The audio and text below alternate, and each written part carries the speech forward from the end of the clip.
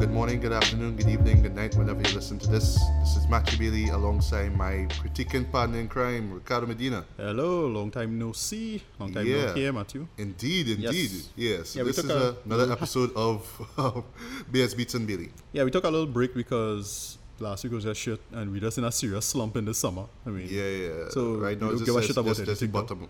You can't even call it bottom barrel because that's Yeah, like it's pretty bad, I feel. August time. So yeah, and I find this slump real bad. So just as a mediocre crap came out, we do what? Yeah. No, so we have a I know list. you saw a lot of crap. I saw a few quick crappy list of the movies. little crap. We have the last time we didn't do a surprise. We didn't get a chance to do Angry Birds, so we're gonna just do a review of that. I thought that wasn't so bad. We're also going to talk about the new Ninja Turtles movie, which unfortunately, or fortunately, depending on your critique of it, I think you're already seeing that as Ninja Turtles. I watched that. I Shadows. watched that last week when it came out. But we both saw the latest video game to movie adaptation. Of Warcraft. Yeah. A film that we've been waiting for a good while. I personally was thinking that it could be the video game movie that could really be the first.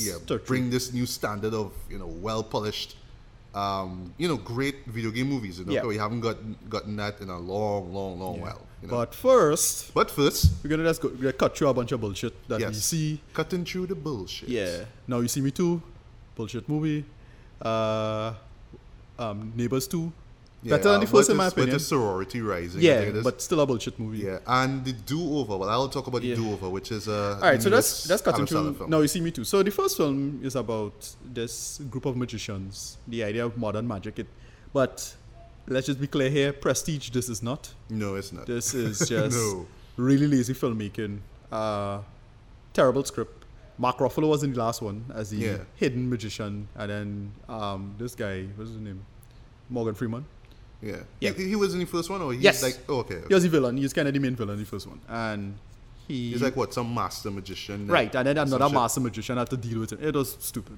Script was dumb. They just do a bunch of magic tricks, and it's just the difference in this one is now Isla Fisher was gone missing. They leave. I think she's pregnant in real life. Yeah, she is, or something like that. Right. So if I heard from that's what I understand, and she just they replaced her. I forget who the actress is. Lizzie Kaplan. Or Kaplan, or whatever her name is. Whatever. I think it's Lizzie Kaplan, yeah. This was worse than the first one for me. This was just really lazy and really stupid. The script was dumb. This time, Morgan Freeman's character is kind of working from the shadows from prison, but he's working with another group. And basically, the big reveal, and it's kind of a spoiler, quick spoiler. What's his name? Daniel Radcliffe. So another magic reference. He is a villain as well. He doesn't know any Expecto Patronums or anything. There are a couple of jokes something in there. Okay. But this was kind of a waste of my time. It was just I'll give this I'm just gonna rate it quick. Yeah. CC8, low CC8. Ooh. Yeah. Like what, a Tuesday show, a little Tuesday show, matinee. Just take rental-ish. Just rent it whenever you get a chance, or just barely spend some money. But you don't need to go and see this. Just script it. Really lame. Just half-ass filmmaking that the actors kind of as friends, and just to bring up a small filmmaker to come up in Hollywood. That's it. But they did have I don't know, I expecting a show like this to have some kind of like self-referential humor, like a little bit. Yeah, we're winking at the camera, haha, a little bit. Serious. No, but the first one did that as well. The first one had all these little small jokes, and especially with what's the boy, shitty Lex Luthor, the worst Lex Luthor, Jesse Eisenberg. Yes, he makes a bunch of jokes on the last one. Mark Ruffalo, as far as if I remember correctly, I don't know if I was probably texting or wasting my time in this one, but I think Mark Ruffalo did not make an appearance in this one, if I remember correctly. Wait, I thought he was in this movie. Was he in this one? Yes, he was. Oh my god. Yeah. I'm forgetting actors, yes? Yeah. Sorry to say it, but I really didn't feel this one. Yeah. And I was like, I just almost immediately forget it, because I was barely remembering what we had to review. Yeah. This one, just skip it. There was a colossal waste of your time. Don't worry about it. All right, and what else? Neighbors 2. Next. Sorority Rising. First piece of bullshit. Next piece of bullshit. Neighbors 2. Funnier than the first one, in my opinion. Better than the first one. They did a lot of good feminist stuff, kind of. They had some surprisingly funny guest roles. So people who I think are funny. So this guy, Kyle Mooney from SNL was in it. He had a little role. Serious? Yeah, and I think he's a funny dude. Kelsey Grammer was in this as the main girl's father. Okay. That's a kind of funny moment. It's main girl as in what? Chloe Grace yeah, Moritz, right? Right. Then he had that girl from Dope. Okay. The black girl. She was cool in it. She had a nice little side character. What about Chloe herself? I was worried about her character. You know, she's a bad. Let's just be clear here. I think she's a bad actress. She haven't improved. She haven't done. I mean, she fit well in Kick-Ass. Remember that? Mm-hmm. Yeah, of course it did. Love her. She not a particular enough range. Not a particularly good actor. Yeah, and because I remember she was in that one with Denzel Washington, where she was a prostitute and Denzel had to. Oh right, the Equalizer. Right, which that bullshit. Yeah, it was high. Yeah. That was same level. That's just she not funny, and because she not playing because in Kick-Ass she was funny in the sense of look how this cute girl doing crazy shit and cursing and cursing like a sailor. Right. And all that shit. That's it. But when it's time for her to actually be funny and do comedy roles, don't work. Not funny. Seth Rogen kind of funny in this again. Big fan of. But not Seth Rogen means Seth Rogen again, right? I know he tends to do that a lot with right. It's him. It's him playing himself. Yeah. Rose Byrne is for me. She's funny and really cute and she works. What about Zac Efron? I thought. I hated again. The editing in this was shit. So they decided to pace his character as well. He have nothing going for him after college, kind of thing. Right. The character's a complete loser. He kind of still working in retail. And the boss is a high school guy. They had a whole bit with that, and it just wasn't funny and it didn't work. They had a bunch of side characters I remember from other shows. Like, this guy like McLovin was one of the friends, and from Kick-Ass and Superbad. Yeah, two of them was from Kick-Ass. I forget. Yeah, and it just was kind of funny. It had its moments, but it's just you get a sense of comedy actors who just not particularly memorable. Just come together. So it's a bunch of basically C-listers coming together and trying to just doing a really mediocre script. Yeah, I had to get us again another low CC. Yeah, so it's another sequel that just shouldn't have been pointless. Yeah, it shouldn't exist. They tried to do the whole feminist thing, and it was kind of funny, I suppose. They have this one funny bit in the beginning, early in the film with Kristen Wiig. That's the person I'm trying to remember. She has a bit where she's the school dean, I think, and they basically wanted to ban the sorority, and they have a whole bit of how they kind of made fun of political correctness, the back and forth of how you could abuse abusing and how to abuse being abused, and there's that back and forth, and I thought that was a reasonably funny bit, but it was edited shittily, so it didn't really matter. Okay. Whatever. Yeah. Point is, not a movie, pretty weak, not worth talking about, not particularly funny. Didn't work for me. It's still funnier than the first one, so I suppose that's a plus, maybe. Okay. But I haven't seen either. I actually wanted to see Neighbors too, because I heard it was kind of funny, but didn't get around to seeing it. Get around to your bullshit, you do over. Right, but the bullshit that I got around to seeing, and fortunately for me, I didn't get to see it on the big screen. Hallelujah, was the Do-Over. This is the second. Did they show that in theaters or it was entirely? No. This is on Netflix. Netflix, right? Exclusive Good. movie, whatever. Which is where Adam Sandler belongs. Yes. This is his second film that he did under the contract that he has. Well, his company, Happy Madison, has with Netflix. How many films he has? What's the contract you have? How long? He has 4 films. Oh, so really? He did Ridiculous 6 last year, which that couple with the coupler made for 2 of his worst movies. I actually heard a lot of bad things about Ridiculous 6 being racist. I didn't watch it either because of the bad press it got. Yeah. Some actors walked out of it because they were offended by the caricatures and all that that stuff. Yeah. And that's just not a show I'm going to submit myself to. I mean, I just watch a bunch of shitty movies, every once in a while, but not that. Yeah. So the reason why I watched The Do-Over, because I gave up on Adam Sandler a long while ago. Ever since I saw Jack and Jill, that's when I gave up on him. When did I give up on him, boy? Jack and Jill was a low point, but it had something before that was my the year came out. I can't remember when that was the worst movie I saw. Yeah, and he was just like, this man even give a shit. And that's the problem. I think it was Jack and Jill, because if you watch, I remember Jack and Jill, there was a post-credit scene or a late scene in the movie where they was basically talking about not giving a fuck. There was just like open contempt for the audience, in my opinion. Like when they were talking, like, right? And it wasn't breaking the fourth wall so much as it was a wink to the audience that and it was with him and this fella, Al Pacino. Al Pacino, yeah. Two of them, and they was having a scene, and it's like, wait, this is about us. Like, they're just fucking us up now. Yeah. And it just kind of ridiculous that this is the point he reached in his life. As far as I'm concerned, Adam Sandler is a nihilist.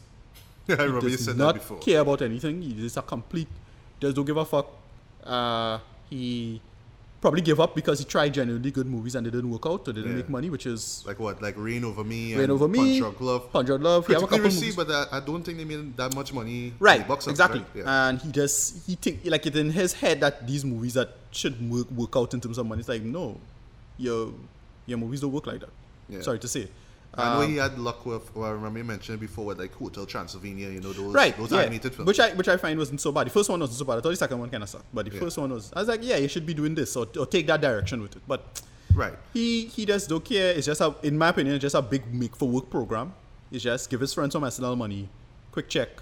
Yeah, look, whole 100,000. Yeah. Easy. I think one of the problems is because of how old he is. Because right now he's clocking in at 49. Fine, but that's not an excuse, because I get his comedy and his style of comedy is very dated. It is. I get that. Like in the 90s when he was at his prime, you know. Right, I get that. But is it, and the style of humor doesn't work anymore. You know, exactly. all these jokes about, and there's a lot of sexist jokes, you know, politically correct, incorrect stuff, and it's lazy, and I don't mind politically incorrect humor. That's fine. It's just it's very lazy, bottom of the barrel stuff. Yeah. He always was that. Very juvenile. Right, yeah, he was always that guy. And, you know, it's all of his jokes is, I am 14, this is funny. But here's the problem. All of the 14-year-olds aren't 14-year-olds anymore. Exactly. The 14-year-olds that you currently should be, quote-unquote, appealing to, those children are different. Children, they don't laugh at the same stuff. And he doesn't get that yet, for whatever reason. Well, maybe he does get like, it. I think he doesn't do anything about it. I think he doesn't, because Pixels was a perfect example of him not getting that. He just made this movie that what he thinks young people might like. Yeah. And you're wondering, wait, you even play these games? And that's the worst part, is that even if it was for its time, it's, you know, you have people who just lazily appeal to a false vacuum. Mm-hmm. They think this vacuum exists. If I put out this game in movie, everybody's going to love it. And nope, that didn't work. And he just spent a ton of money on that shit. Yeah. And everybody was like, yeah, what the fuck you doing? Who this for? You know? Exactly. But the problem with Pixels, and this is another problem with this movie here, The Do-Over, is just, you know, like, all right, I know he's old, right? Yeah. he's 49 right now at this moment. Like, I'm not expecting him to be this kind of accent-wearing guy, doofus, whatever, like, you know, with Waterboy and Happy Gilmore. Right. Like, I'm not expecting him to do that, but at the same time, he just comes off into the acting like really lazy, and like, he just don't give a shit. Yeah. And I saw that with Pixels, just like, well, yeah, Adam Sandler, blah, blah, blah, blah, blah. You know, he just kind of acts like, you know, just monotone. No, but Pixels was frankly insulting, because like the Just God character in particular was... I hated this character. Everything that you hate, like everything, like right now in again, don't want to go political, but everything you expect that a sexist gaming person would think like and approach life as, that's that character. Or you mean like how he was in love with the and he won over the woman, and then the girl transformed into with his Q-Bert transformed into the woman. I watching this like, dreams now. And I watching this like, what the fuck is this shit, Judd? You serious with this? Like, if I was, that's the thing, I'm not even a person who's get offended by shit like that, and I was like just pissed off at shit like that. It's like, dude, you just waste my time. This is not weird science. That's my problem. Exactly. It just had this dumb weird science hold back to everything. That's what I think. I think Adam Sandler still think everybody is 14-year-olds in the 80s. Yeah. Oh yeah, it's a good thing to bring up that. And then this Do-Over, from what I understand, is about trying to get a reset in life. Like, things don't work out. Yes. Yeah, like, do you literally hit the nail on the head right there? Like, this is this man's gimmick right now. Like, he realizes, okay, he's not getting any young anymore, so let me just play off of this whole nostalgia thing. Right. Camila worked before with Wedding Singer. That was way back in 1998? Right, but exactly. Best movie, actually, honestly. Best movie. Right, it's one of his better movies, in my opinion. Yeah. That is true. And then Pixels, of course, going back in the 80s. So in the case with The Do-Over, it starts off with this high school reunion, and you're hearing these 90s songs. You're hearing Good Vibrations from freaking Marky Mark, now known as Mark Wahlberg, and you're hearing Baby Got Back and those kind of songs, and those one-hit wonders. I'm like, all right, okay, high school reunion. But here's the thing, before I even get to what these stories about, I'll just run it through quick. The reason why I wanted to see The Do-Over is not so much because it's Adam Sandler and David Spade, you know, but because of the genre, action comedy. Oh, wow. That was the genre? That was a comedy. You're joking? Action comedy. Oh, really? I didn't know that was you for sure. And if I'm not mistaken, the last time I saw Adam Sandler in an action comedy was, you ever remember a movie called Bulletproof? It's with Damon Wayans. It came out in 1996. He wasn't that? He wasn't it. Okay. He was I barely remember. So is one those cliche buddy cop kind of thing, but in this case is Damon Wayans was a cop and some accident happened to him, like he was left for dead, some kind of shit. So okay. But the point is, he had this plate on his head. Yeah. hence the title Bulletproof. Okay. So I guess everybody, all the gunmen had to like fight him. It was like, wait, don't shoot his head. Okay. Ricochet, he dead, some shit. But Adam Sandler was a convict. Okay. And so basically, all right, we'll think of it like U.S. Marshals. Remember that? The spin-off from Fugitive? Yeah. So like, prisoner and cop had to go to a place, things happen, so now cop had to protect prisoner, and now they had to work together to get from point A to point B. It's one of those type of shows now. Right. And I don't particularly remember everything about it. I remember seeing it on USA. You know, that's how run-of-the-mill that show was, that it showed literally on USA Network. I think most of Adam Sandler films showed on USA. Right. Like Waterboy, Wedding Singer, Happy Gilmore, particularly I remember it showed there, right? Yeah. But anyway, and Big Daddy as well too, which was like the beginning of the end of his humor at least. Big Daddy was, I barely remember that. That was him, and he found a kid who he had to take care of this little boy. Right, and yes, I remember kind of that. thing, right? That was, that's terrible. Yeah. I forget, that was rubbish. Anyway. He had his in-between movies that he tried. Like, Click was one that was an interesting one. He tried, I didn't like how Click played out though. Right, in my opinion. I think, like here's the big thing. I think this guy was miscast. The fellow was the inventor. Shit, what was his name? And it was his son or something. Not Christopher Walken. Christopher Walken. Right. I thought he was miscast as the role. If they get somebody better, they should get somebody different that would have played more serious. Okay. Because the movie tried to... So Walken played as Walken. Exactly. And I find they could have made that role a bit more serious and made that work. Yeah. And that it would have worked better. But it didn't work as is. Yeah, but I didn't like the humor. Like, there was one moment I'd never forgot. It just scarred in my memory where he went back to his boss. David Hasselhoff played the boss. So boss is cussing him out. He pauses him. Like, he pauses time. Right. And then he goes up to him and he slaps him over the face. He punches him, and then he farts in his face. And I was like, really tried all this exactly. ass humor. He's always do that. I think he can't help himself to put this dumb bullshit in the movies. Yeah, it just really turned him off. But anyway, get back to Dover, right? So the premise is, he's right. He at first you're thinking, well, he says that he's this FBI agent, right? That's what he claims he is. Right. So he runs into an old friend of his, played by David Spade, and David Spade is like 51 years old right now, and you could see it in his face. He's really old, right? Now, they established that David Spade is like this loser. He comes in and he's watching his wife dancing, like really drunkenly with her ex-boyfriend, played by Sean Astin of all people. I didn't even recognize it was him until I saw the credits. I was like, oh shit, that's Sean freaking Astin though. And I saw Lord of the Rings before, recently actually.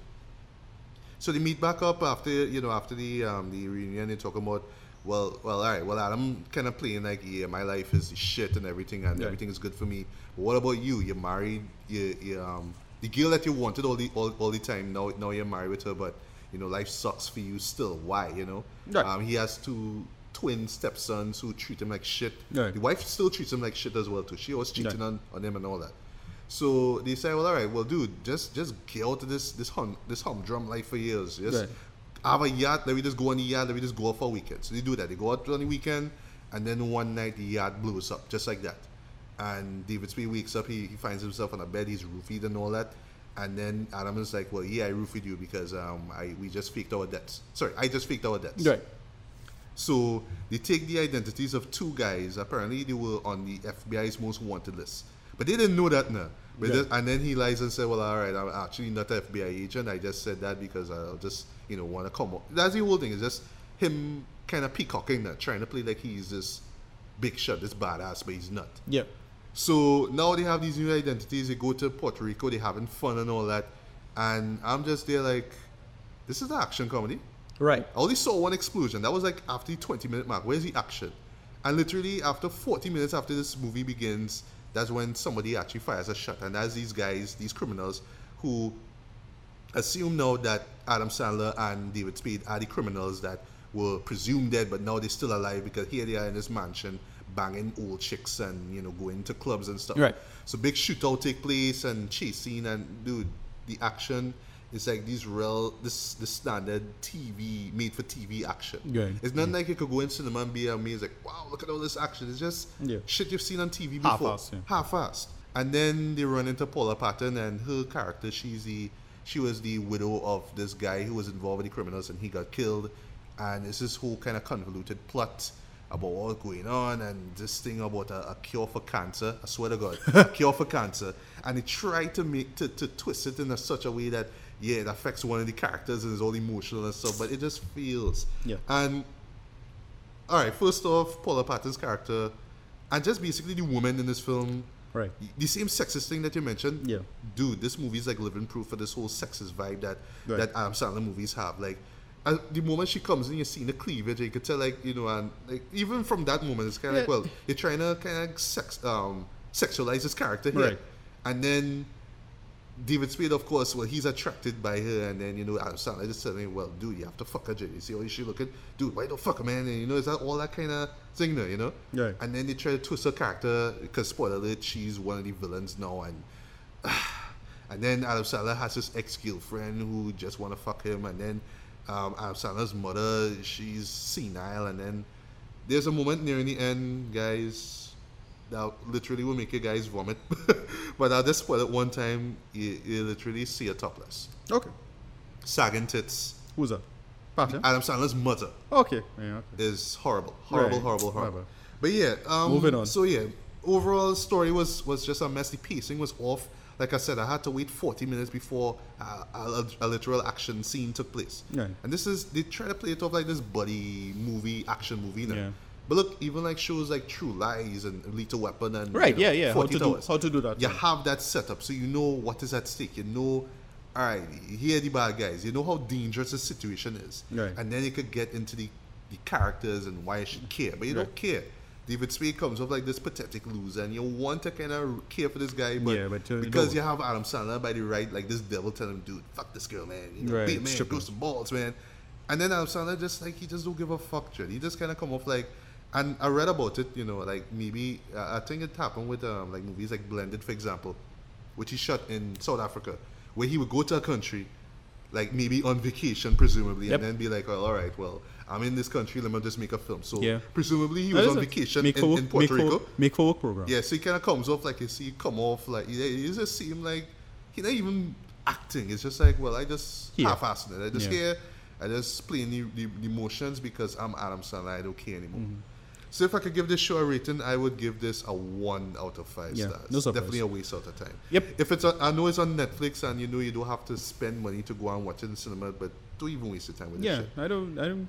Anyway, comedy movie I wanted to see, which was Popstar, Never Stop, Never Stopping. Right. I wanted to see that as well. Yeah. I heard it's quite funny. I am a big fan of Andy Samberg. Yeah, which is, I'm a huge fan of mockumentaries, so especially musical which is hopefully not Andy Samberg, Adam Sandler in the future, but Andy Samberg is a funny dude in my opinion. I like Brooklyn Nine-Nine for the most part, love Lonely Island, and I heard it's I love their albums. And I heard it's in the same vein as that. I know a couple of friends who hated it, but I expect to enjoy. The soundtrack was fantastic as well. Right. The songs were I was listening to some of it, but it wasn't particularly funny or engaging like his previous stuff. But whatever, I'll have to say it in the context of the movie, and then I might enjoy it more. Whatever. Right, cool. So what are the right? So we have to go on to right. So enough of the bullshit. Let's get on to something actual... let's go from bullshit to mediocre. Yes. So Angry Birds. Yes. So Angry Birds came out a while. It came out a while now. So here's the thing. I'm pretty late to what I didn't think. I went to this movie blind. I only saw one trailer. You saw one trailer. I saw about 3. Nah, yeah, I only saw one spoiled. No, right. Like the first one kind of like set up. Okay. This guy is angry, right? And the pig's coming through, and it's just the gags and the style of so but the third one was I didn't know what the story was about. Right, so I didn't know what this movie was going to be about, and holy shit, the movie real political. It's what? Right. So apparently, people debating. Well, people on the non-politically correct people. There's a whole clique on the internet, right? Of people what you call the alt-right bunch. They are people who are anti-peace culture, anti-feminism, this. And apparently the movie is this big allegory for Muslim immigration in Europe. And in my head... How you know... Right, no, how did you... When you watch a movie, you'll see... No, here's the thing. I didn't know this. So I went into the movie and I was like, okay, there's something going on here. And the movie is about, like... Jason Sudeikis, sorry. His character, Red. His character is... basically this angry dude, and he's the only angry dude in this. He's the sarcastic. Right, he's the only angry dude in this. Basically, he's the aggressive guy in a passive aggressive world. The whole world is passive aggressive. It's about the island of the birds. It's about being nice. At least putting on our face about being nice. You have to do counseling and anger management classes. This right. We live in that world, and yoga, this and everybody pretend to be nice, but not really that nice. And it's all about just suppressing their emotions and not being open about it. And then his character is about being just kind of telling the truth and calling things for what they are. Yeah. And he kind of alone. Nobody like him. You have to live outside of the town. Kind of pissed off. And they kind of don't want him living there. Anyway, the pigs show up. And they just show up out of nowhere? They kind of right. They come out of nowhere. They kind of just come on in a boat. Yeah. And the plan is to steal. They come and they pretending to be nice, and then everybody say, the pigs are victims. They'll call them out for what they are. That's the leaders of the bird people. Okay. And Red kind of see it. People. Right, yeah. And Red's attitude is that, no, we should ask questions and these kind of things. And basically, it's a big allegory for that. That's why I saw it as really Muslim immigration in Europe. Right. That's why I saw it. And apparently, that was the narrative since the trailer came out. Like, that was a huge narrative since January, apparently. So I just check on the internet. That's what people see. It is a bit of an overstretched metaphor. A little bit. So it has some people who see it carry the argument by saying, well, the three main characters is the German flag colors. Lord. But then I kind of saw where it was coming from. And then, well, in the big story is the ending. It had a lot of jokes, a lot of great jokes. Judge Gad was surprisingly funny, even though I hated him before in other stuff. In Pixels. But he is surprisingly funny. He's this bird he's a yellow bird who's moved fast about. They have the big black bird who explodes, and then they have the big red bird who's the big version of red. In the game, apparently, I've only played one version of this game, and it's a rip-off of another game, but this is the game that ended up making money. Wait, not that Flappy Bird. Not a Flappy Bird. What's the name? Cannon. It was some Cannon fodder game. It was a crappy Flash game back in the days. Okay. And then Angry Birds just take it and market it and make $1 billion. Oh, I always thought that Angry Birds was something original. No, it's not. The game itself is not original. What it did was it took an idea that's free. They took the idea of cannon. You're shooting cannons, and then you make points. And they decided to put this ridiculous narrative. But I'm surprised that the animation company decided to make this thing because it's a Finnish company or something like that. Who created it? What is Roxio? I forget the company. Roxio, right. Yeah. And I'm surprised that this was so political. This was like a really political movie. Like you could see where they're coming from with the whole, the pigs is Muslim. Basically, the pigs is Muslim immigration. It's Muslims. They look Muslim. Here's the kicker though. Sean Penn is in the movie. So I was thinking, So if I want to get political here, it's like Sean Penn is not like the most leftist guy. So why would he be part of this project that clearly is not politically correct? Yeah. Whatever. The movie was kind of fun. It had a lot of jokes. I thought Jason Sudeikis' voice acting was quite good. There's a really funny bit with an eagle. And the eagle is so legendary, and there's a whole backstory, and you learn about him. Right. And again, I think that was the allegory for America. Right. What the character is supposed to be. He old and he does kind of bullshitting, but he will still help out. Yeah. Whatever. But how do you incorporate like the the actual game itself? Right. The last act of the last act of the movie is just them. The pigs stole the eggs, and they had to go back and get the eggs, and they basically had to figure out a way to launch themselves. Right, from point A to point B. Right, to get into and invade and get through. And they basically just did that. And it was fun.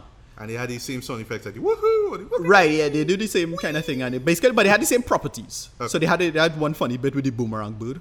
So the guy fling and he missed and come straight back and it was useless. Right. And he was an older bird, so it's like, oh, okay, that's what they do with that. Again, because I'm largely unfamiliar with the game, I only played the game like once or twice. Oh, serious? Right. Okay. Yeah, I only play like the original game. No, the game, right, exactly. The game is super popular and I get why. Yeah. But the spin-offs never cared for them. Whatever. Point is, the game make a ton of cash. They use this cash to make this movie. Yeah. And they decide, to me, I find, oh gosh, what's this character name, boy? Who played the pig? Was he being pig? Can't remember the character name, but basically he has beard. If you watch his beard, the beard look like a Muslim beard. Oh my goodness! It's true to know. Yeah, listen, it does. And I get the feeling that it was just to stick it to people who's like Muslim fundamentalists or whoever it is, because he's a pig.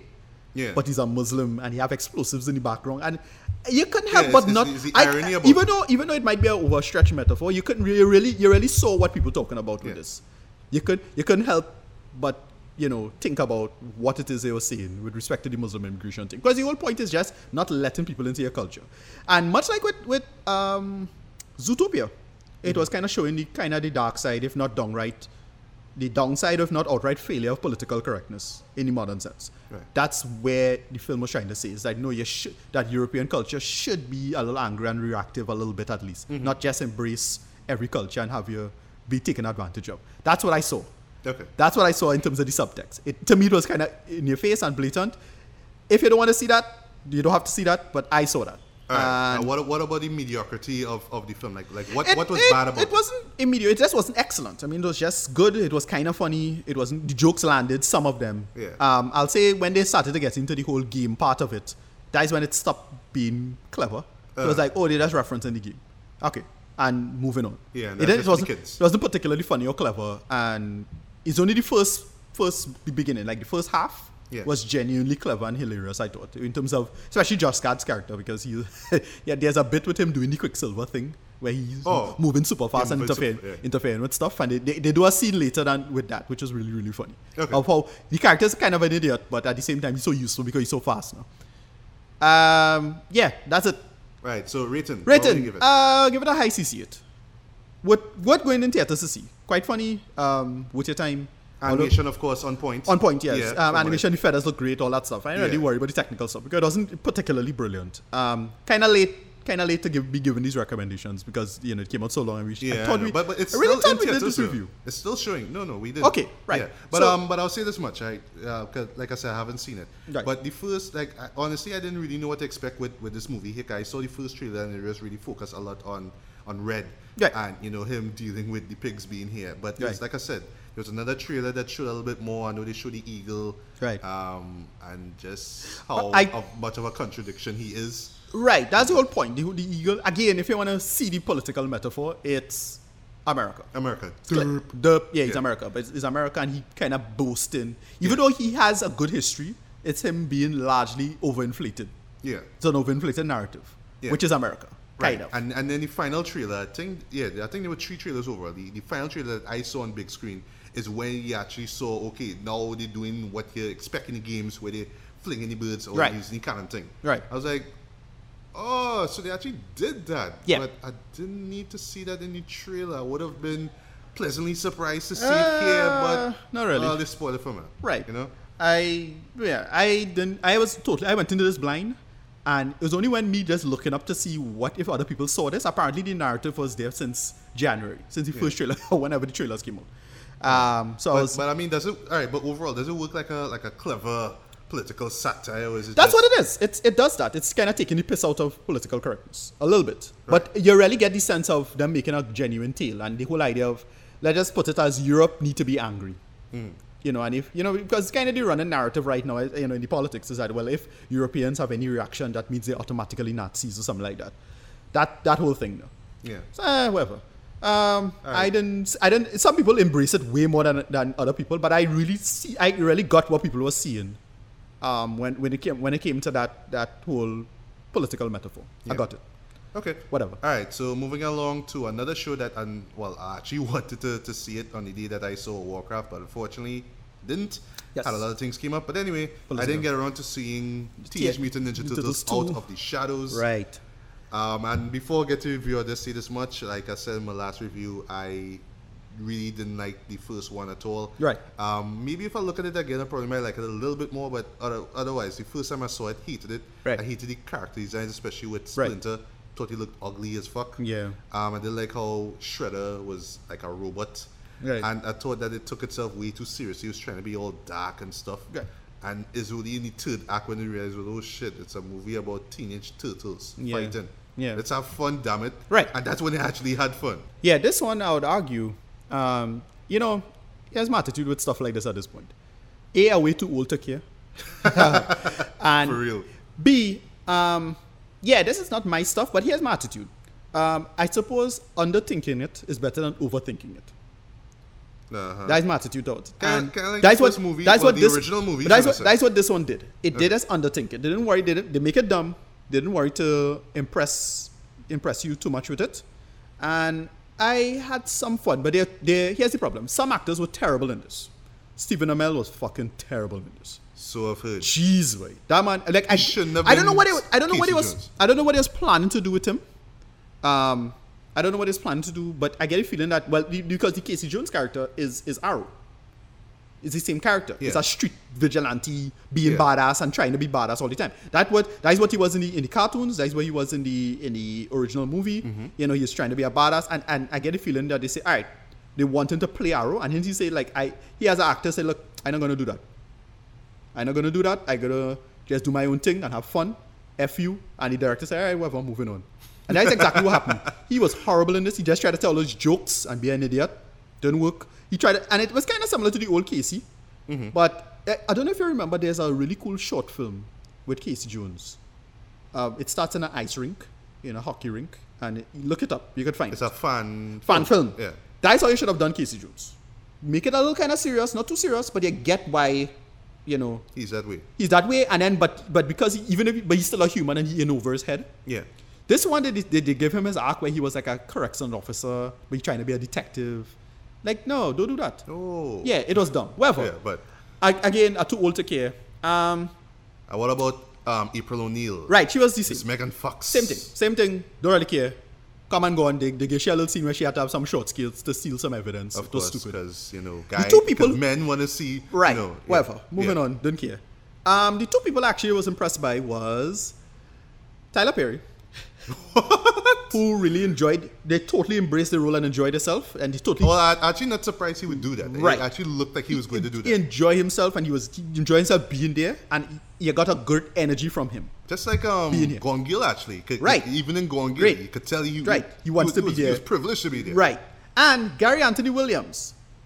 I didn't expect him to enjoy his presence so much. He was like the improvement of the movie. And this is before and after his transformation. Because the character, he plays what? Bebop. Bebop, right. And they switch races because in the original cartoon, Rocksteady was the black guy and Bebop was the white guy. Right. And then they switch it. They say, okay, so this time. And then they had the guy, I think it's a wrestler, MMA fighter. Sheamus, right. Yeah, this Irish-born wrestler. Right. The two of them together were great. Funny. It worked. It was, again, still stupid dumbness. Yeah. It was dumb, but it had an energy. There was an energy I didn't mind. Yeah, that's fine. Better than the rest of the movie. This guy Will Arnett didn't need to be there, but whatever he didn't need to be in the first one. But yeah, he was there. Because he plays a character in the comic. That's a character in the original story, which is Vernon. He was in the cartoon as well. All right. There's the camera guy now. Oh, right. Yes. It's a character. Yeah. Here's my thing. Just a Whoopi was there, by the way, or she? No, she was not in this movie. They had who was a female in this one? This older woman who was the police captain or something like that. Not Laura something. Laura Linney? Laura Linney. Holy crap, she was terrible in this too. She was horrible in this. I was like, why are you in this movie? What did she do? What's her character? She was a police captain or police chief or something like that, or like a FBI something. Basically a high-ranking hard ass, giving boss giving orders and what are you doing? Right, that stuff. And she just did not work in this. She wasn't funny. She was trying to kind of be funny. Yeah. They tried to give her some lines and it just didn't work. She's supposed to be the straight character, yeah, but it just didn't work. What she tried to do, it didn't work. Okay. Totally out of place.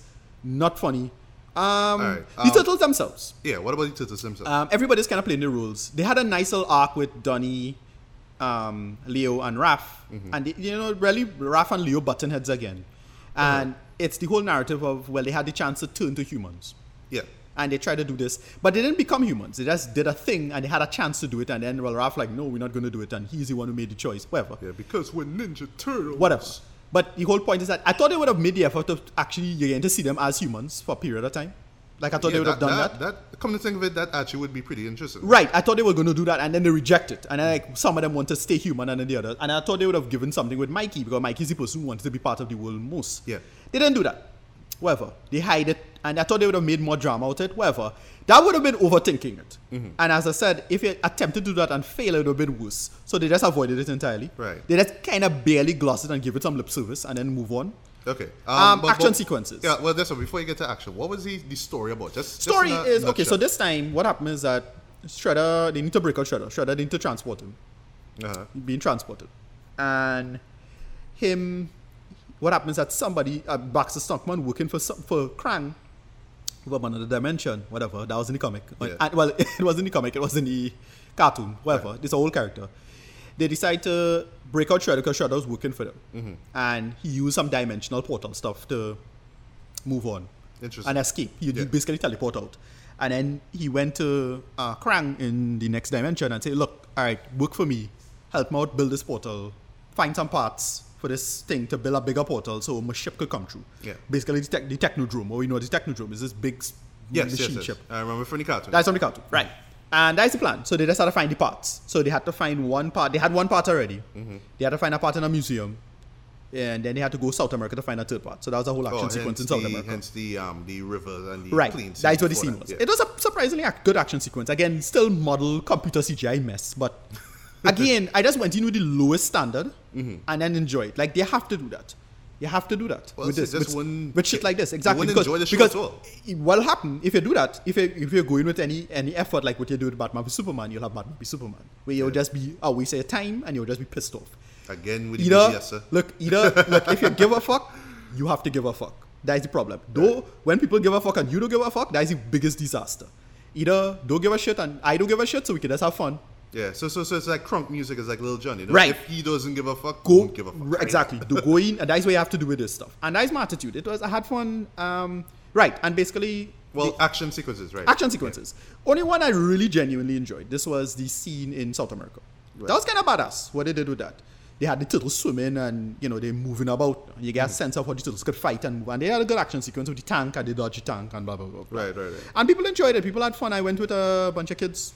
That's the screening I went to. Where it had a bunch of kids. The kids were like, ah! Right, yeah. And the kids kind of enjoyed it. Some kids, it had one laugh out loud moment for me personally, where you had this one, like the plot was doing a thing. And it was a stupid, I forget what it was. It was a stupid plot thing. Yeah. And it was like, just the characters being idiots. And it had this one little boy, like you could tell this boy, he brain working. And he he just yelled out loud, like, this don't make no sense. This is real stupid. The boy can't be older than 8. And I was like, yes, the future is in good hands if you have kids like this who could see this bullshit and see through it. I was like, cool. Yeah, props to that kid though. Great. I don't think he'll be listening to this, but yo. Right. That put a smile on my face. So, whatever. And the movie had an action sequence. Here's the big thing I was disappointed with. They bring in Shredder, and then Shredder was like X'd out in the story. Like, he wasn't killed, but he was like captured and he was frozen. So he didn't fight in the end. The big fight was against Krang only. Okay. Another thing I missed was they didn't do Krang's original voice on the cartoon.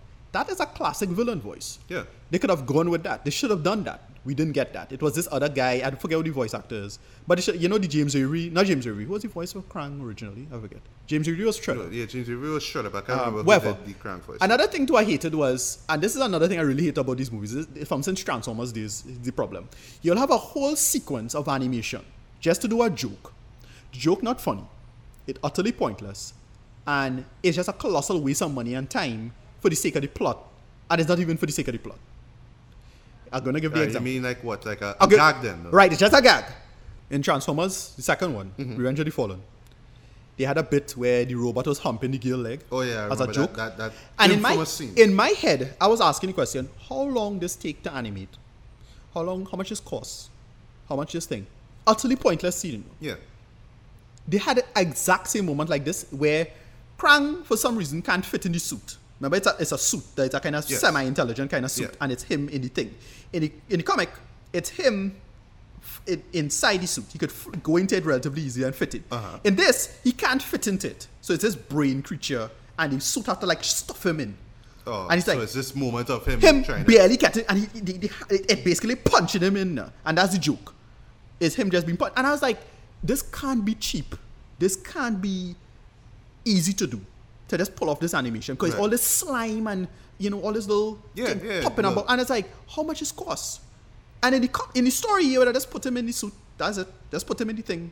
He fits perfectly. And move on.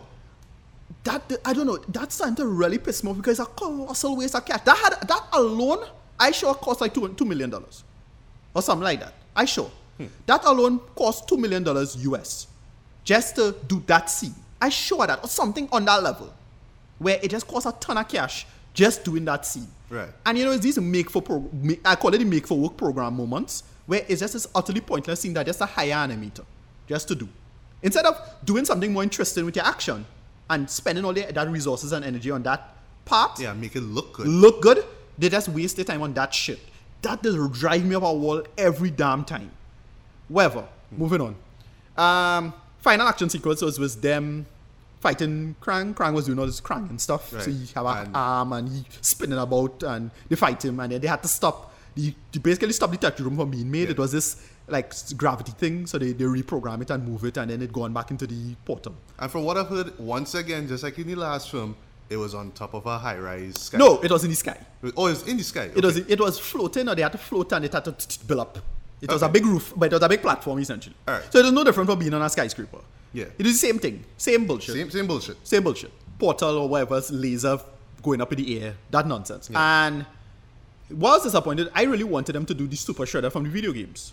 So I thought we was going to get that. And we had something like that in Secret of the Ooze, right, Pat? Right. They bring it a little bit. But my thing with Super Shredder is I wanted the Super Shredder to be the Super Shredder from the games, where he teleporting and he's sending out lightning or something like that. So I thought we was going to get Krang technology and do stuff like that.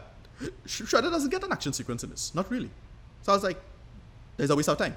Whatever. Yeah, but all right. From what I saw in the trailers and stuff, and from what you told me, tons of fan service. Right. That's what they Casey do. Jones right. did. That's why they do. Yeah. No, but it had a and bunch of stuff in it in the background. Like again, only because of Bebop from Rocksteady and Baxter Stockman. The only thing I thought they would have done with Baxter Stockman is I thought he would have gotten the mutation as well, so he'd have turned to the fly. Uh-huh. They didn't do that. There's no reference to him being a fly in this at all. I thought they would have probably have a little side gag or line of him referencing. Is this for the fans kind of? Because they have like a Super Nintendo controller somewhere, and I think somebody's playing like the Turtles in Time game in the background maybe. Oh, classic. I swear I see it. My thing is that I find they should follow the law of that law, where you do a story. They might do the Turtles in Time plot line, but that's exactly like how they do the original movies do. Exactly. Same story. Miserably. And all three of them fail, so it's the same shit.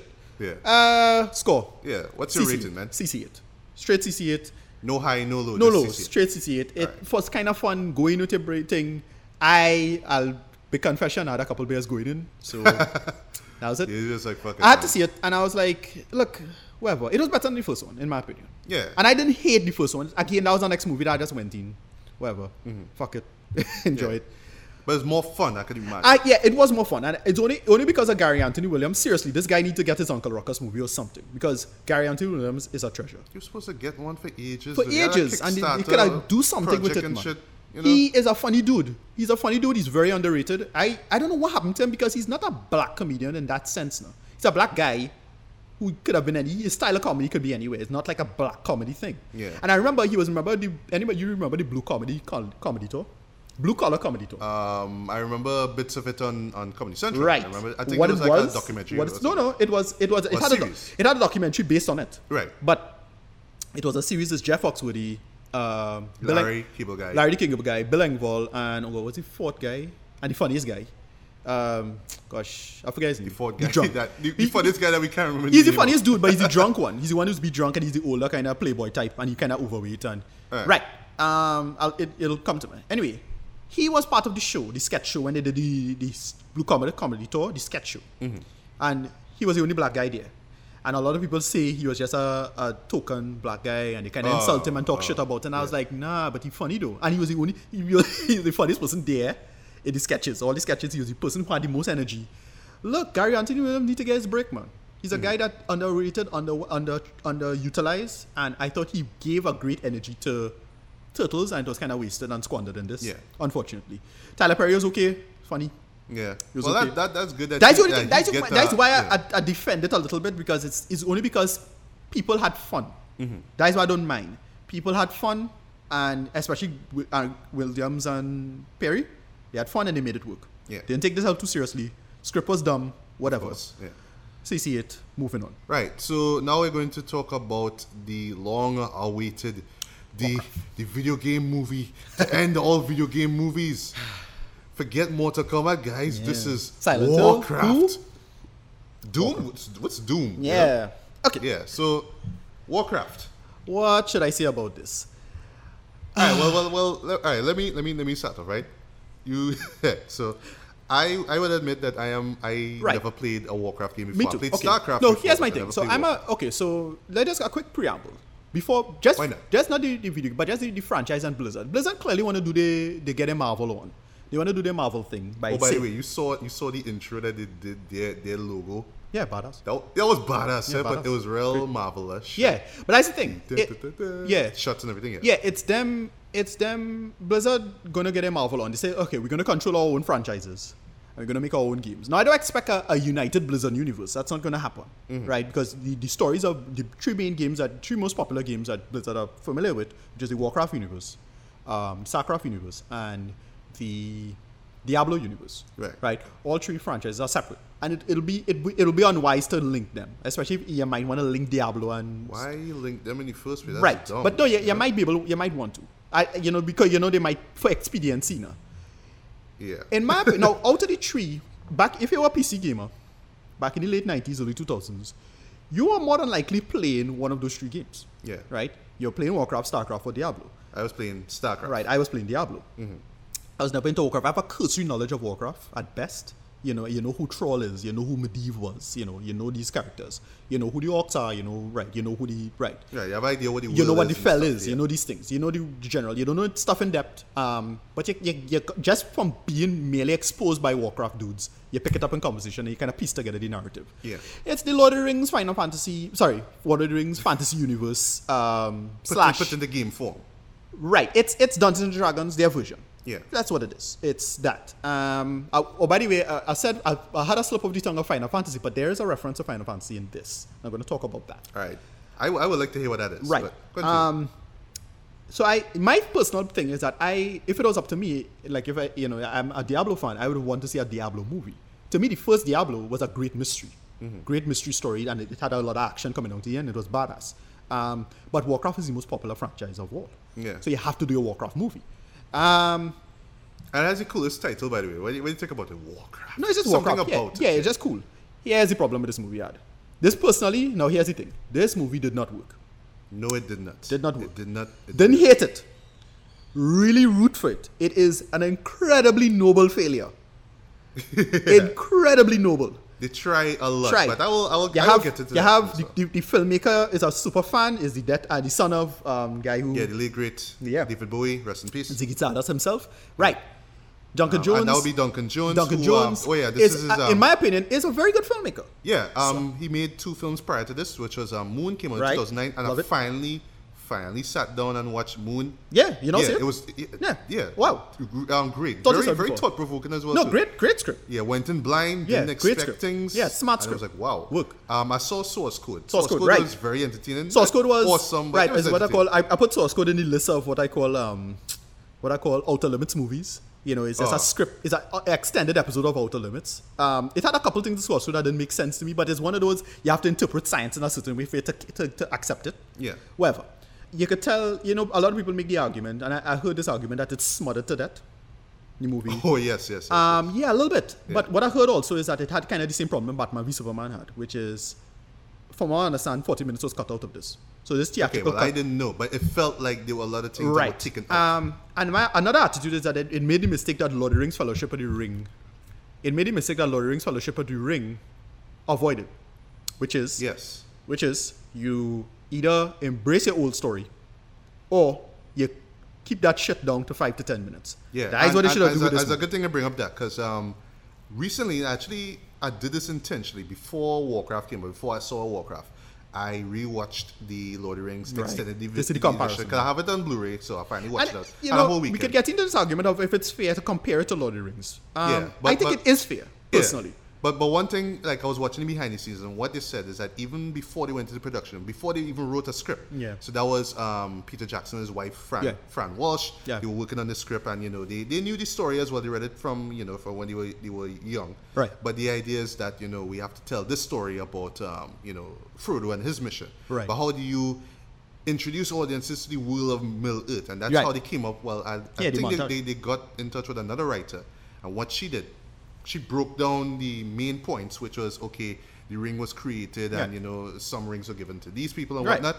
And he compressed that down to like this opening montage. It's like about 5 minutes roughly in the film. Right. And that pretty much sets up the whole story, you understand? And even how powerful the ring is and all that. And here's the thing. I was as familiar with Lord of the Rings at the time. Okay.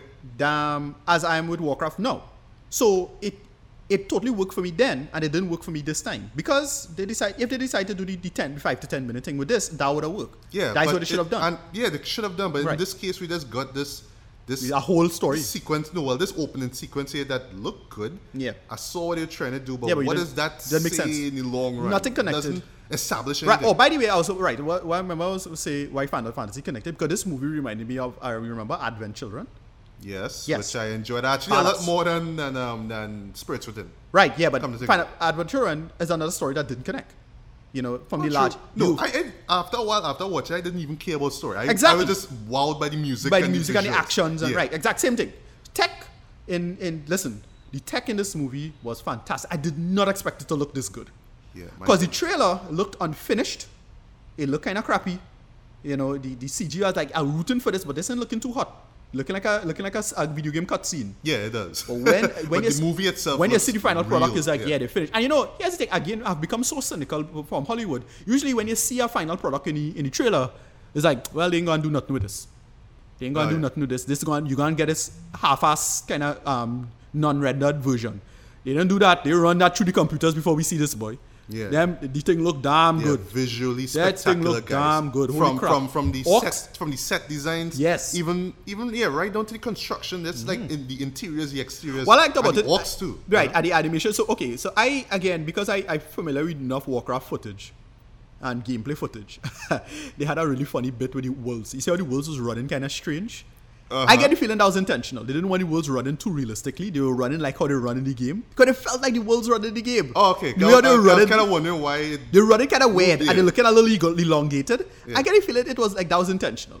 Like they're running just like in the game. Because they had that whole sequence of the wolves in the first action sequence. Right. Where they first encountered the orcs.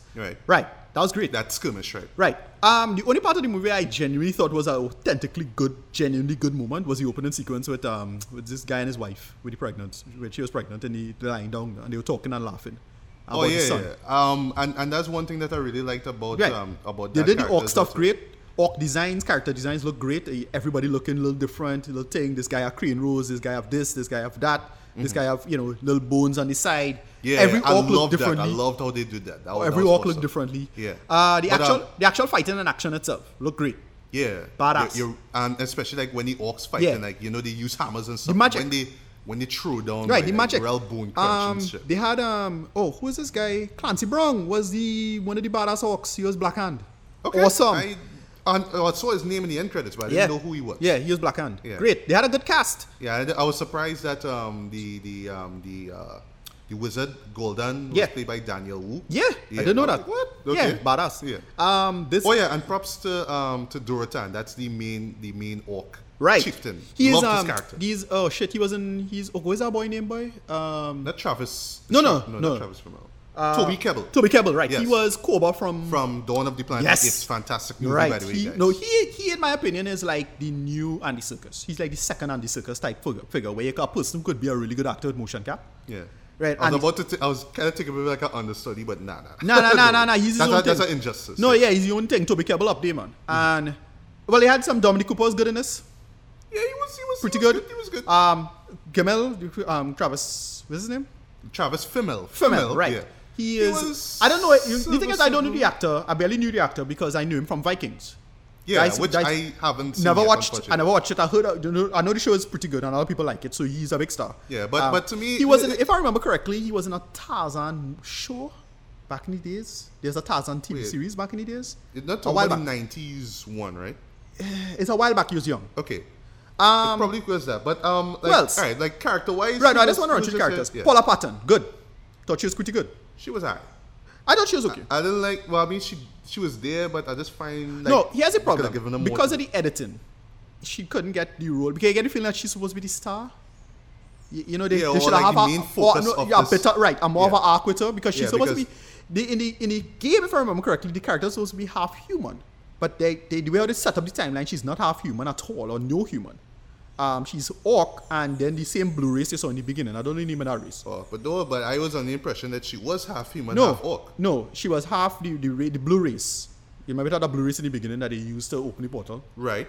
I think she's half that and orc. The way how they put it, she's not human at all. Yeah. Or they might bring that in later. Okay. Not sure. Yeah, but that's one problem. From what I understand, anyway, I don't know enough to know how much it changed or if it could fit that narrative in, but she's not human at all. from what I understand. All right, okay. You could probably bring in a narrative extra and say, oh no, she is human, and this is because in this universe, humans and orcs don't know each other at all. Right. There's no reference to them at all. It's like, oh, they might have it because the only person who know about orcs would be Medivh. Yeah, the wizard. The wizard, pretty good. Thought he was good in this. Then he had the little understudy mage guy. He was good in this too. I find he had a lot more screen time, like a little too much screen time for his character, but he was okay. He was okay. The big problem with this is that they didn't establish anything in this. Exactly. Nothing. And so they just jump into stuff and it's like, okay, I'm supposed to know you. All right. Yeah, but that's the main problem that I had with this show. Like I said, I never played any Warcraft games. I didn't know any of the characters. I just I just know, okay, this is an orc because it looks like an orc, and this is a human character, whatever. Right. But all right, just like with Lord of the Rings, you didn't know who Frodo was, you didn't know who Gandalf was, but they set it up that you understand who these characters are, what the motivations are. And this one is like, all right, I'm supposed to know who Dorotan is. I'm supposed to know who Medivh is. Gul'dan, and Gul'dan, all these characters, but I'm supposed to know. But I never played the game, so how would I know? But they didn't set them up properly. And this whole threat that, okay, yes, orcs coming into your world and now you have to defend, but what's really at stake here? Right. And yes, there's more big problem with it. I found myself caring more about the orc characters. By far. Than the humans. Yeah. And is it just me, you could get into it, is it just me that, I don't know, every time the humans talk, like when they coming up with battle plans or what we got to do, I didn't understand a single thing they were saying. I was just in the game. It's a game thing. What? I don't understand what all that is a game. It's just game jargon. So it's stuff, this place you have and to go into this storm realm this. And storm his. Right. That's just the jargon. That's just jargon. You just need to know that. But that's facts. That's facts. Because even if, as I said, I get the feeling that even if I knew these facts and I knew what this is in the game and how to look for and what blah, blah, blah, I still want to enjoy the movie. Yeah. Because and again, I think it's something about the delivery of the voices. Right. The story, but the thing is, the story has to flow. Yeah, that's the problem. It did not flow. Scene to scene. Bad editing. I'm gonna put this out there. I think it have a secret. You see how it had a writer strike some odd 8 years ago? Yeah. I think they have a secret editor strike going on right now. Seriously, it have too many movies with either straight up bad or completely amateurish editing going on right now. I don't know what's going on. So what do they do this? What they hiring like university students? Yeah, or something. They just hiring scabs. And like all these professional editors just don't give a fuck anymore, and say, "Look, you ain't gonna get all your movies gonna be shit." Like they didn't think they didn't need editors, whatever. This. Oh, here's the thing. As I said, you don't do one or two things. Before you get to editing, a good thing you mentioned editing. Are you familiar with a guy called Paul Hirsch? Barely. Name something familiar. All right. In terms of editing, this guy is a veteran. Right. This man did the editing for Star Wars. He won the Academy Award for it. Right. He edited Ghost Protocol. Empire Strikes Back. A lot of famous movies.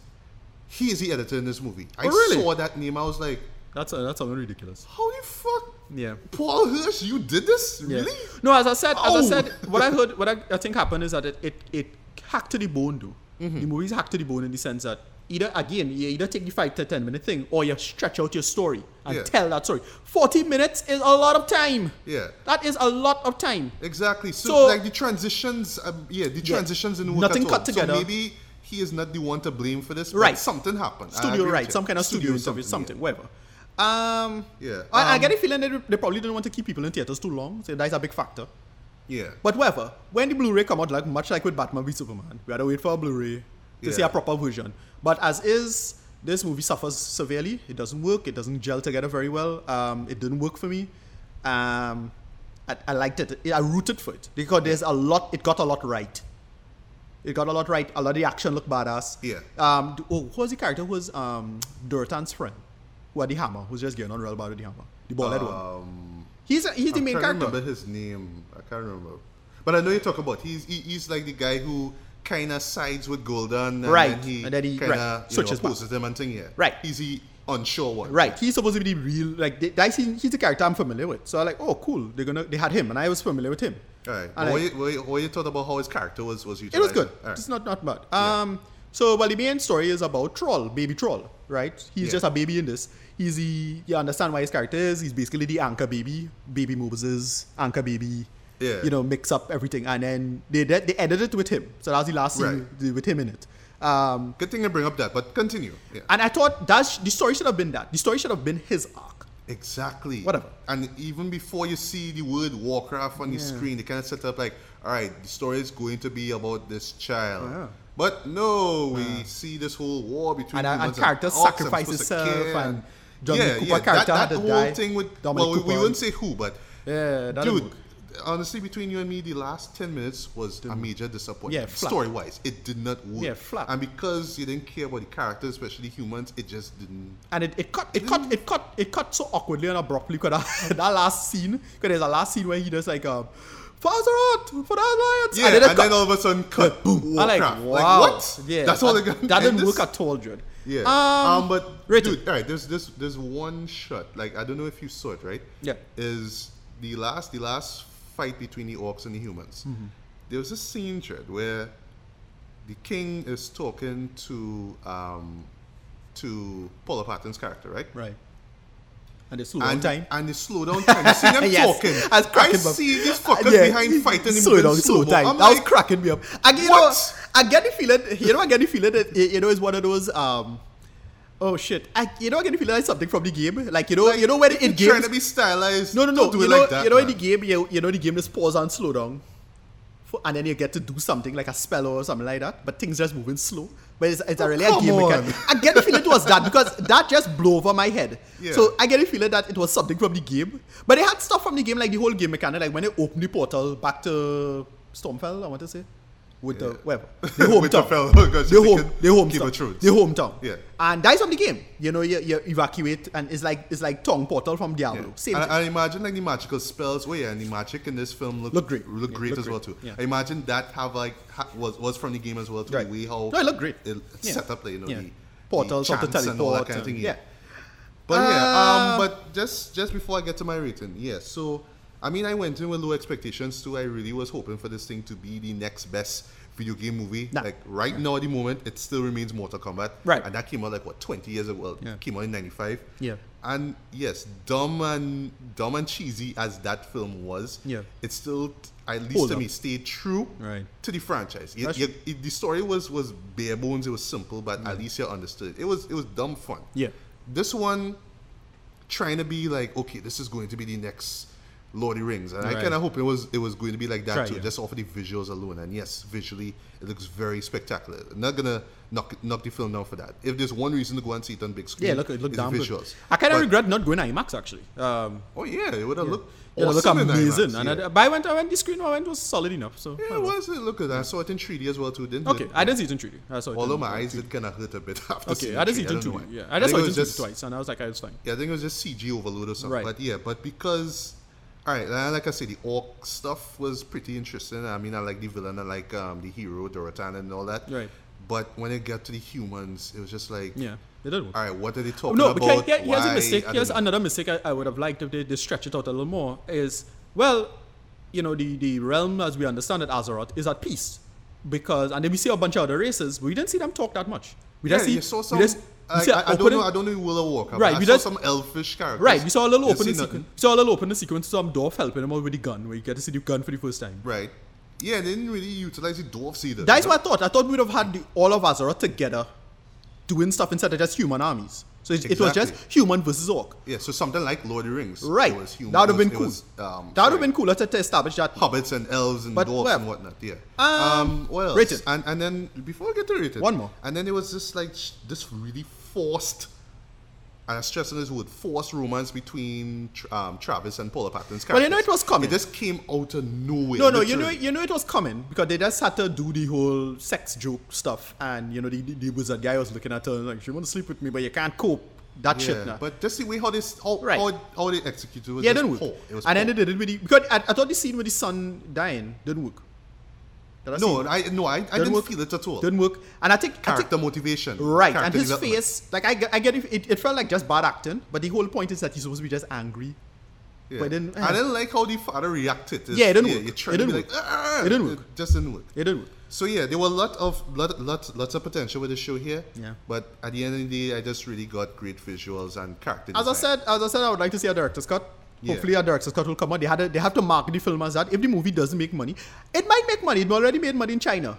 which is a great running joke, because the running joke is, well, gold farming in the game and money farming in real life. China, it's super popular in China because of gold farming and that whole weird, very disturbing industry that is involved with the game. Whatever. Yeah.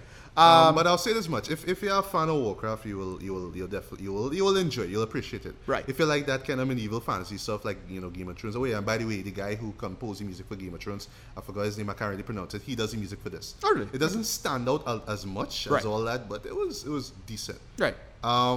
Acting was alright. I didn't really. I mean, although I just really care about the human characters, but I blame that on the script. Yeah. Script didn't do anything for me. I didn't really care for the humans at all. I mean, there had some side people I didn't mind. Like again, I thought everybody's okay, but at times it was looking like a fan film. Some of the special effects. Like this one moment with Ben Foster character where he was doing the spell, and you see the camera, like the frame was shaking up, like, it looked real off. Yeah, look off. Yeah. And like I say, that was coming down to the end, and then the whole thing with the golem, and I was like, alright, cool. No, actually, that was in the middle. That was before the King's son. No, it had a part where the boy was doing a thing. The boy was doing the spell to get the golem to teleport. Right, and there was that thing with the golem. It looked weird. Didn't understand it. No, I get that. I get. I follow all of that. Yeah. Say he was making a golem, and right. They didn't explain. But because I didn't understand how it's being. Here's a big problem. What happens is they didn't explain Medivh being corrupted very well. They didn't do that well. No. And then they just rushed him going to the magic thing. So the wizard's arc didn't work. The little boy, I forget the character's name, the boy Catalan or whatever it is. Yeah, it is Kajar. Forgive us if we pronounce it wrong. Whatever. Yeah, he didn't work. No, Catalan is the son. Whatever. Point is, his arc, they try to give him a full arc too. So give everybody a little too much screen time he got. As I said, I want to see it with the extra 40 minutes. I see how that'll turn out. I'm hoping that it does exist. I hope that this version I think it will. And it depends on if it make money. But the critics hated this, and I kind of don't really care for this. I don't give it as bad as they do, because rating, I want to give my rating. Well, go ahead with the rating. Right. I will give this a low movie time.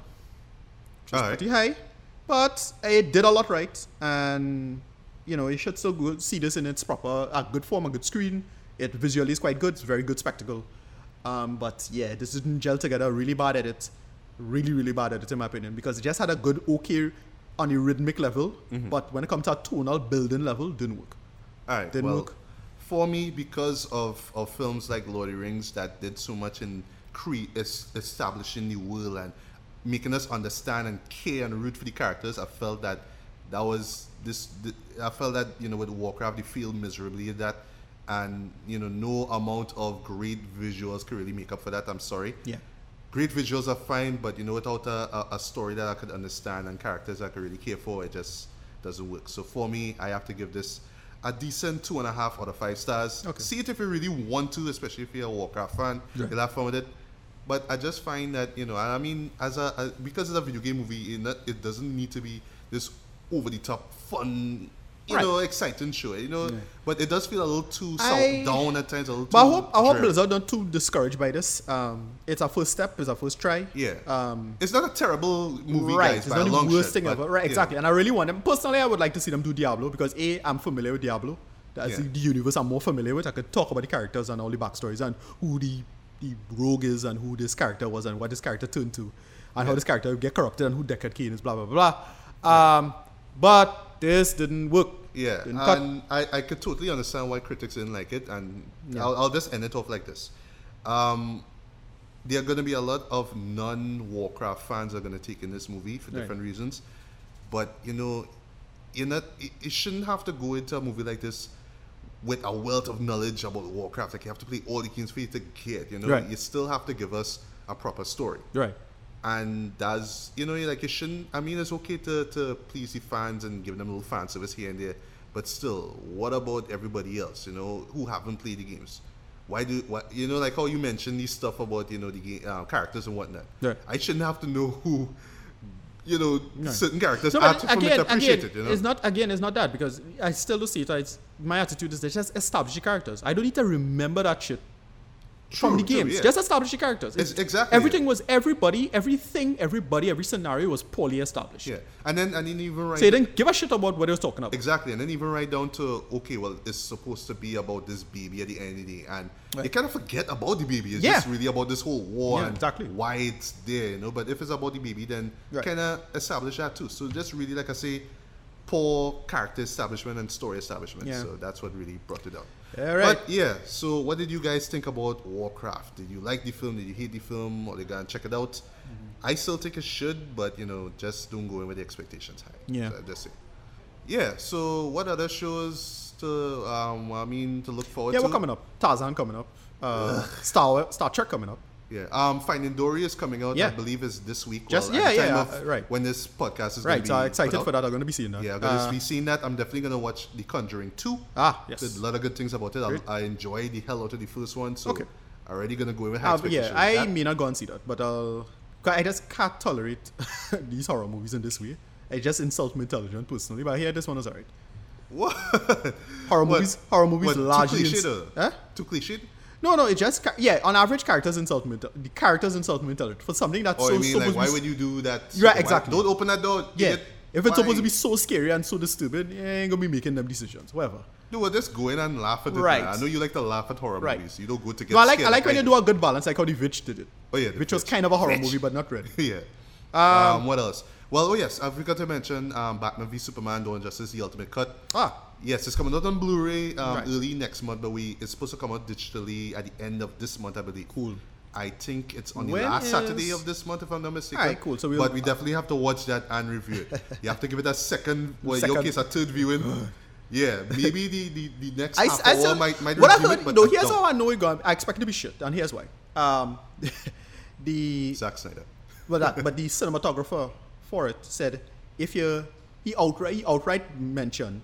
He said, if you like the cut, you're gonna like this one, and if you hate it, you're still gonna hate it. And then there's no difference really. No difference really. And then they made him backpedal publicly, and then he come out with another statement saying, "No, everybody gonna like it, and it's gonna be improvement." Like, so come in do the scene in Jeremy Irons? Cause he come out and say, you can't tell Jeremy Irons that shit. Jeremy Irons is too big for that nonsense. Irons, exactly. Jeremy Irons will call a spade a spade. Yeah. Whatever. So all right. So we could just round up from things here. So Ricardo, what other movie coming out? Star Trek something. Some of that I'm kind of excited for. What else?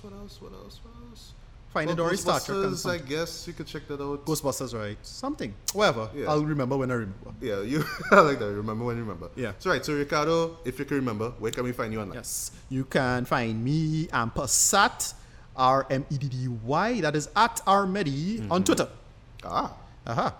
And you could just type in my name, Ricardo Medina, on Facebook. You could find me there. But mostly Twitter. Twitter, I'll be responding to stuff. I don't think I respond to much stuff on Facebook at most. So that's me. Yeah, okay, you're a Facebook hater. Yeah. Anyway, you could find me on Twitter as well too. Look for Legally Black MGB. MGB are in capital letters, and also you could type in my name, Matthew Bailey, on Facebook. You'll find me there. And also the link to this podcast and other podcasts and written reviews I've done before. You could find that on a Legally Black official fan base. And and another show that's coming up as well too. A couple things. First of all, Independence Day Resurgence. Yes, that's what I remember. That is what I was trying to remember. And also too, just a little early heads up. Well, Ricardo, you don't know this. I'm telling you this for the first time. I believe it's the first week in July. I think it's like July 4th or around that time. Right. Well, I think it's a couple of days before then. Will mark the first anniversary of Beers, Beats, and Bailey. Oh, lovely. Yeah, because the first time we did it was with Terminator Genesis. Nice. It was the first Saturday of July. Cool. So we could celebrate that pretty much by talking about Independence Day Resurgence. Yes, I will do that. Yeah. And also too, just one thing to look forward as well to. I will try to have this set up for our next review, which will be about Finding Dory and Conjuring 2. One of my all-time favorite albums, Reasonable Doubt, debut album from Jay-Z, is going to be celebrated its 20th anniversary, which will be 2 Saturdays from now. Right. So I'm going to take the time to, I've listened to the album hundreds of times, but I'm going to do another album review or a little rundown of that. So, if you get a chance, Ricardo, you can check it out. I will be listening to that album because I love that album. I love that album so bad. Is there a couple of cool TV things coming out as well? Yes, Orange is the New Black Season 4 is supposed to come out. Mr. Robot coming back. It's in July, right? Yeah, just now. Yeah, I have to check that out. BoJack Horseman Season 3 coming out. Yes. I know it's, I think it's coming out in late July. Yes. Late July or early August. A documentary that debuted last night, I think. I didn't get a chance to see it. OJ Made in America, but it's very good. I read about it on Roger.com. I heard it's a long documentary, but fantastic. I haven't got a chance to see it yet. It's supposed to be on ESPN or something like that. I don't have that on my cable. ESPN? Think so. I expect that on A&E or something. No, I think ESPN was showing it. I don't have their station, or I don't have that version of ESPN that's showing it, maybe. I think it's ESPN 1. Not sure. Okay. Anyway, I don't think I have that. But I'm going to be watching it soon. I'll try to make the effort to find it. And then I will try to check it out too. A couple movies that are rated last year finally came out. And a movie I didn't get a chance to see yet is now coming out in theaters. So it should hopefully come in Trinidad, but doubt. There's The Lobster. Right. Still need to see The Lobster. Yeah, it came out officially in proper screenings recently. Love it. Very funny movie. Still need to see it. I love it too. Great dry, dark comedy. And then what is The Last Days of the Desert? The Last Days in the Desert. This is with Ewan McGregor. Right. This movie has come out the early 2015. I still haven't seen it yet. I don't know what the hell going on or how they keep that from me. But whatever, it has some top level Filluminati that deny me seeing want you to see this movie. Yeah, that denied me seeing it. It's supposed to be a very subversive film, but my attitude is, how subversive can it be? Yeah. Whatever.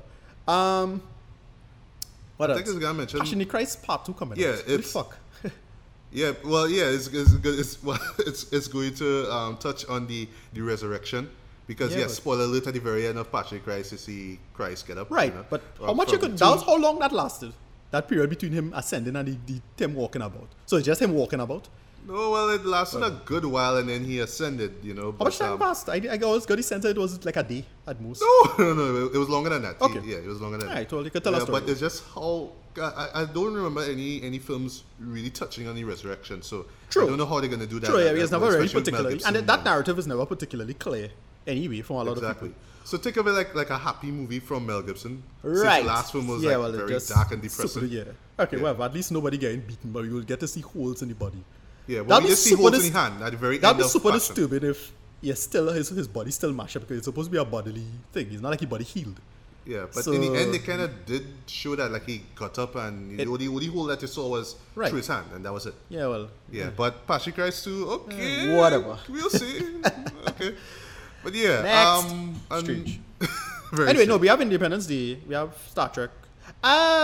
Rooting for Star Trek and Independence Day. Yeah, me too. I mean, Independence Day looks like disaster porn. Right. But it's not from Roland Emmerich, so I know they're going to try their damnedest to make him feel very happy. Like, yeah, I wish I did that back in 96. Right. Wow, look at that. You lifted the city and threw it down. That's so awesome. And,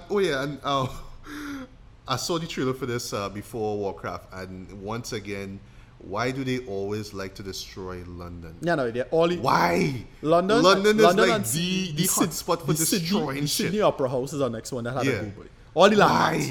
That and the San Francisco Golden Gate Bridge. Yeah. San Francisco Golden Gate Bridge get mashed up all the time. Like, I wonder how Londoners actually feel like, another movie from those wankers from America about destroying our There's always do the big landmarks. You have to do the big landmarks. Yeah. Anyway, whatever. Right. So, moving on. Yeah, that's pretty much about it, guys. This is you just being low and depressing. all these movies was just me having to go in, just saying, all right, I'm gonna just do this. Yeah, and I enjoy myself. I mean, it felt like a chore, you know. Yeah, it really felt like a chore, especially some of the earlier stuff. But I know we are going to enjoy Finding Dory. I know I definitely I expect that to be solid. Conjuring 2. Right. So you'll get more happiness and more joyous expression from us with our next podcast. Right. Yeah. All right. So until next time, guys, good morning, good evening, good afternoon, whenever you listen to this. All right, let me say that again. So once again, good morning, good afternoon, good evening, good night, whenever you listen to this. Once again, this is Matthew Bailey alongside Ricardo Medina. And yeah, that's our episode of Beers, Beats, and Bailey. So take care, guys. Till next time, peace.